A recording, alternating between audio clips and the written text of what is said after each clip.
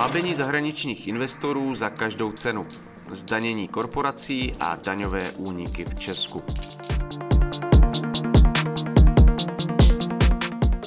Článek Jana Bělíčka ze série Kapesní průvodce daňovou nespravedlností.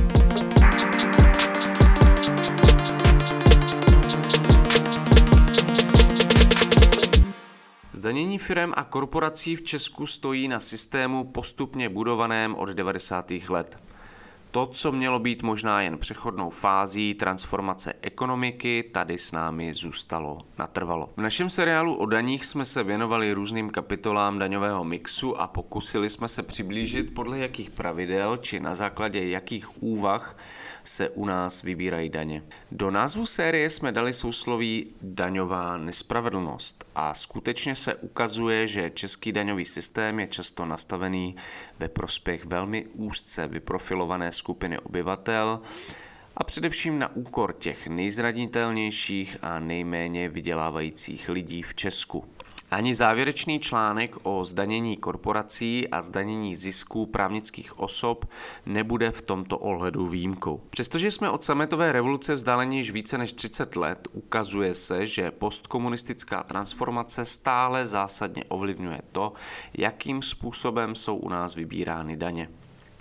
Možná, že aktuální situace, v níž se potkává hned několik krizí najednou, může být ideálním momentem pro zamyšlení se nad tím, jak s daněmi jako společnost zacházíme a jestli by nebylo vhodné tento přístup přehodnotit. Výběr daní ze zisků právnických osob dodnes zásadním způsobem deformuje snaha české ekonomiky přitáhnout do země zahraniční investory.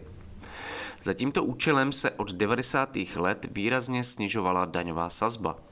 V roce 1993 byla daň z příjmů právnických osob nastavena na neskutečných 45%. O 10 let později už to ale bylo jen 31%.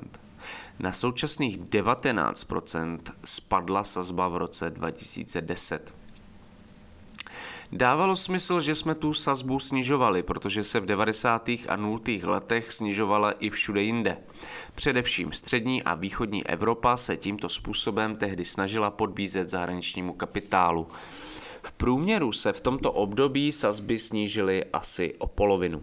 Říká k tomu ekonom Jan Bittner, bývalý ekonomický poradce někdejšího premiéra Bohuslava Sobotky a později také ministryně práce a sociálních věcí Jany Maláčové. Celá naše daňová soustava je tak v oblasti korporátních daní nastavená tak, aby lákala zahraniční investory a obecně stimulovala podnikatelské aktivity. Jednalo se o logickou protireakci na praktiky centrálně řízené ekonomiky, která v Československu fungovala po několik dekád. Takto nastavený systém měl být ale přechodný. Přesto nám tady v určité formě zůstává dodnes a vnáší do českého prostředí jevy, které můžeme označit za nespravedlivé či neefektivní. Korporátní daně, tedy daně z příjmů právnických osob, generují přibližně stejný objem příjmů státního rozpočtu jako daně z příjmů fyzických osob.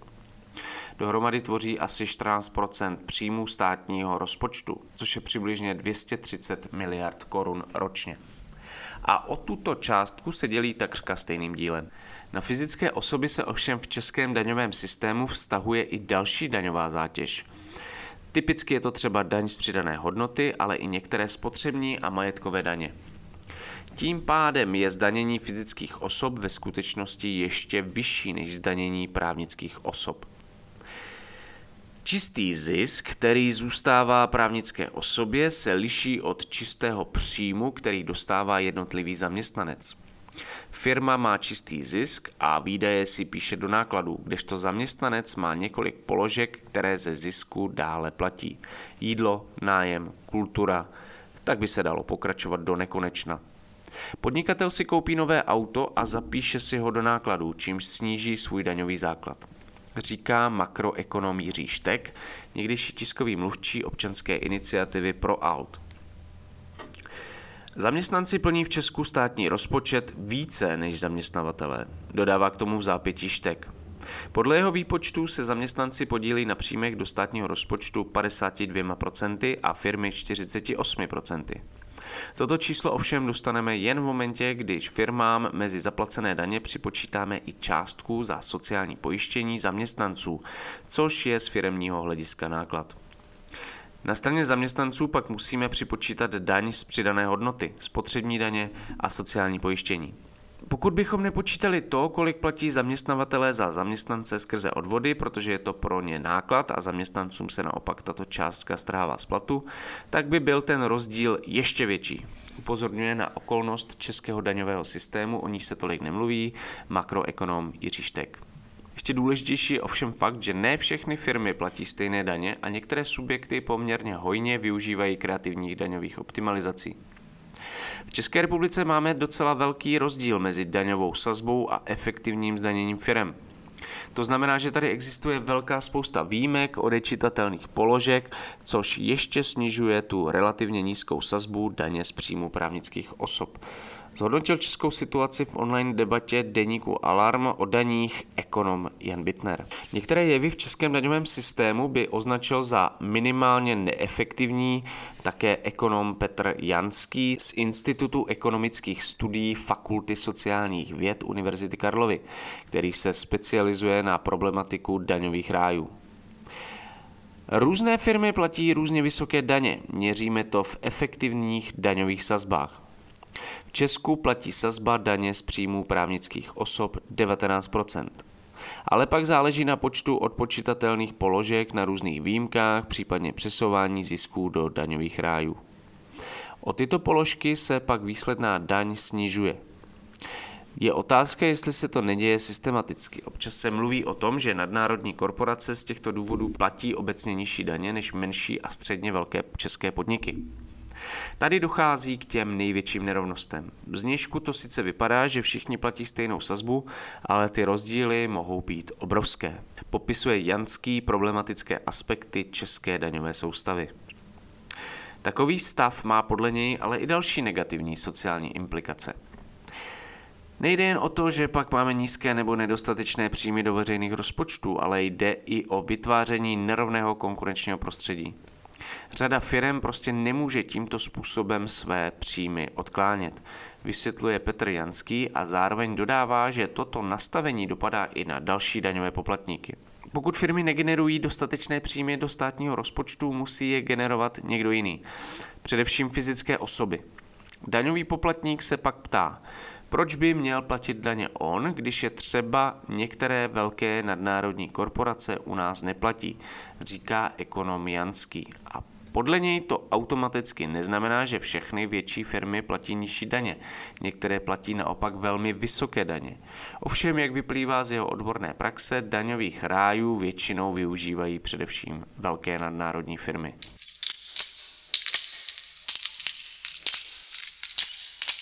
Co máme vůbec s tímto vyváděním peněz do zahraničí či daňových rájů na mysli? Obecně jde o situaci, kdy firmy reportují své zisky jinde, než kde by je reportovat měly. Jako příklad si můžeme vzít třeba nespecifikovanou velkou nadnárodní technologickou společnost, která v Česku neodvádí žádné daně, ale zcela evidentně tu zároveň provádí nějaké ekonomické aktivity. Své zisky ovšem reportuje například v Irsku, které výrazným způsobem daňově zvýhodňuje nadnárodní společnosti, které se rozhodnou danit právě v této zemi.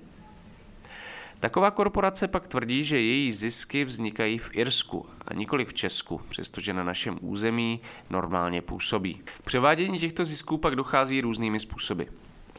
Ty firmy si mohou například brát umělé půjčky, to je poměrně časté. Česká pobočka mezinárodní firmy si v takovém případě může půjčit od pobočky v daňovém ráji, třeba v Irsku, a pak platit přehnaně vysoké úroky za tuto půjčku, kterou ta česká pobočka vůbec nepotřebovala. Nebo je možné strategicky registrovat nějakou klíčovou infrastrukturu duševního vlastnictví, třeba nějaký software, značku, licenci nebo něco takového, do daňového ráje, kde je nulová sazba, třeba na Bermudách. Tady budou následně všechny pobočky této nadnárodní korporace platit poplatky za využití duševního vlastnictví. Česká pobočka tedy v tomto případě vygeneruje nějaký zisk, ale pak velkou část z něj použije na to, aby zaplatila tento poplatek za využívání duševního vlastnictví. Popisuje některé mechanismy daňových optimalizací nadnárodních firm expert na daňové ráje Petr Janský. Podobně to popsala i ekonomka Linda Kunertová v online debatě Alarmu o daních. Nadnárodní společnosti působí ve větším množství zemí a proto si mohou jednoduše rozložit své reportování o ziscích tak, aby danili v zemích, v nichž mají nižší daňové sazby. Ty rozdíly mohou být opravdu markantní. Máme tady samozřejmě vyloženě daňové ráje, v nichž je sazba nulová, ale i ty mezievropské transfery jsou dost zásadní. V Bulharsku je tato sazba například 10%. Oproti Česku je tak možné snížit zdaněnou položku skoro o polovinu. Proto je potřeba mezinárodní koordinace. Nějakou efektivní cestou je možná i zavedení větší transparentnosti do reportování firem o svých ziscích a příjmech, tvrdí ekonomka Kunertová. Výběr daní od firem se podle některých výzkumů po zavedení transparentního reportování zvýšil až o 4%. To je poměrně slušný výsledek, dodává k tomu Kunertová. Přehlednost a transparentnost vyzdvihuje jako efektivní nástroj i ekonom Petr Janský. Ministerstvo financí zveřejňuje jen nejvyšší plátce korporátní daně v Česku, a to ještě jen, pokud s tím tyto firmy souhlasí. Ve Finsku nebo v Norsku jasně vidíte, kolik která firma platí daní. Ta transparentnost podnikání je určitě hodně důležitá, předkládá podobnou úvahu i ekonom Janský. Podle makroekonoma Jiřího Štega by dávalo smysl zdanit dividendy, skrze něž nadnárodní firmy vyvádějí své zisky do zahraničí. Podle některých studií se jedná o stovky miliard korun ročně. S touto částkou ovšem Petr Janský polemizuje. 300 miliard korun ročně pro mě není relevantní číslo. K těm ztrátám ve výběru daní kvůli vyvádění zisku do zahraničí v Česku dochází, ale můžeme se bavit o tom, jestli jde o jednotky miliard nebo nízké desítky. Byl bych s tím velmi opatrný, upřesňuje Petr Janský. Přesto je asi dobré se u vyplácení dividend na chvíli zastavit, protože jde o další důsledek transformační daňové politiky z druhé poloviny 90. let. Zatížil bych převod dividend do zahraničí transferní daní. Dnes je možné tyto dividendy vyplatit do zahraničí zcela zdarma. Když se ovšem tyto dividendy vyplatí v rámci Česka, tak jsou zdaněné sazbou 15%. Je to podle mého názoru nesmysl a jejich vyplácení do zahraničí by mělo být zdaněno, říká na adresu zdanění dividend Jiří Šteg. Podle něj je současné nastavení pozůstatkem systému, který byl v minulosti nadizajnován tak, aby byl co nejvýhodnější pro zahraniční investory. Český stát však z tohoto nastavení benefituje v podstatě jen tím, že má více pracovních míst a nízkou nezaměstnanost. Podle mého názoru by bylo zavedení transferní daně velmi potřebné, shrnuje tuto debatu Jiří Šteg. Podobně jako Janský se i Šteg pozastavuje nad některými účetními operacemi nadnárodních firem a upozorňuje na další podivnou praxi, již je možné celkovou finanční bilanci ovlivňovat. Některé české pobočky nadnárodních korporací mají podle jeho informací v účetnictví třeba i položku goodwill jakožto náklad. Někdy třeba i v hodnotě 100 milionů, doplňuje Šteg. Tím si firmy samozřejmě snižují svůj daňový základ. Goodwill znamená například výhody, které s sebou nese možnost podnikat v rámci prestižního koncernu, výhody plynoucí pobočce z mezinárodní reputace koncernu a tak dále. To bychom taky mohli považovat za velmi podivný druh daňové optimalizace, ale je to běžná praxe. Ta částka byla u některých společností i několikanásobně vyšší. Takových nástrojů velmi pochybných optimalizací ze strany korporací je více, shrnuje makroekonom Jiří Šteg. V prostředí nadnárodních firm se pohybujeme ve složitém geograficky neohraničeném prostoru a zisky těchto společností je tak velmi složité monitorovat. Vnitropodnikové ceny a další transfery firmám umožňují dělat takřka cokoliv. Těch nástrojů, jak s tím zacházet, je samozřejmě víc. Tímto způsobem se dají upravovat náklady, což se projeví také v daňovém základu. Podnikatelský segment se v těchto podmínkách umí velmi dobře pohybovat, připomíná ekonom Jiří Šteg. I on ale upozorňuje na fakt, že malé a středně velké české firmy takové operace dělat nemohou. Takové optimalizační operace mohou dělat jen velké nadnárodní společnosti. Vedlejším efektem aktuálního stavu je například to, že se represe ze strany českého státu mnohem častěji dotýkají právě menších podniků, protože na nadnárodní koncerny si český stát netroufne a často nemá ani nástroje, jak proti nim v takové situaci postupovat. I český daňový systém by ovšem bylo potřeba minimálně pročistit a tím i zjednodušit administraci účetnictví. Jiří Štek by například byl pro nastavení pravidel skrze nový zákon o daních z příjmů.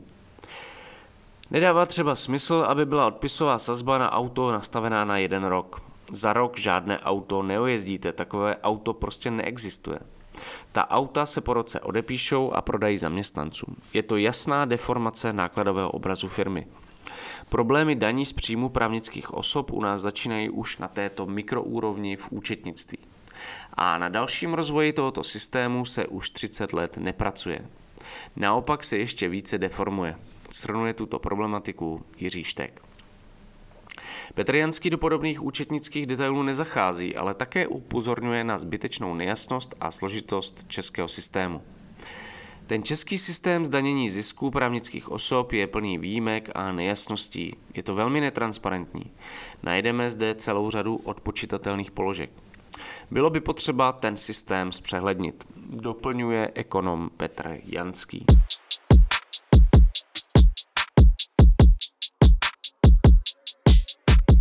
Tento podcast vzniká jen díky příspěvkům od vás, našich čtenářů a posluchačů. Podpořte jeho vznik v naší stálé kampani na Darujme.cz. Odkaz najdete v popisu každého dílu.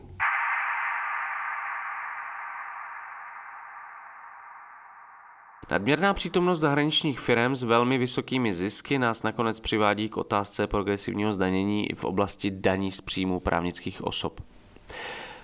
Mělo by něco podobného v této daňové oblasti vlastně význam? A jakým způsobem by bylo možné v tomto ohledu postupovat? Ve srovnání s jinými zeměmi máme v Česku velmi významnou roli zahraničních korporací. Dávalo by smysl se připojit k těm několika zemím Evropské unie, které zavedly progresivní daně i v této oblasti. A nejen pro fyzické osoby. Tímto způsobem bychom mohli zadržet část velkých zisků těchto firem, které jinak mizí v zahraničí. Konstatuje na toto konto ekonom Jan Bittner.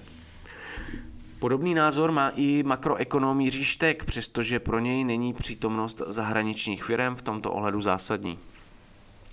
Progrese musí být jak v oblasti zdanění příjmu fyzických osob, tak v oblasti zdanění právnických osob. Tento princip musí být zachován ve všech kapitolách českého daňového systému, říká makroekonom Jiří Štek. Jak ale upozorňují všichni ekonomové zpovídaní pro účely tohoto článku, monitorování zisku nadnárodních firem a vymáhání řádného placení daní je velmi obtížné. Z tohoto důvodu se většina přiklání ke společnému postupu mezinárodního společenství. Mezinárodní spolupráce a koordinace je potřebná, protože je velmi složité tuto daň od zahraničních firm vybírat a vymáhat.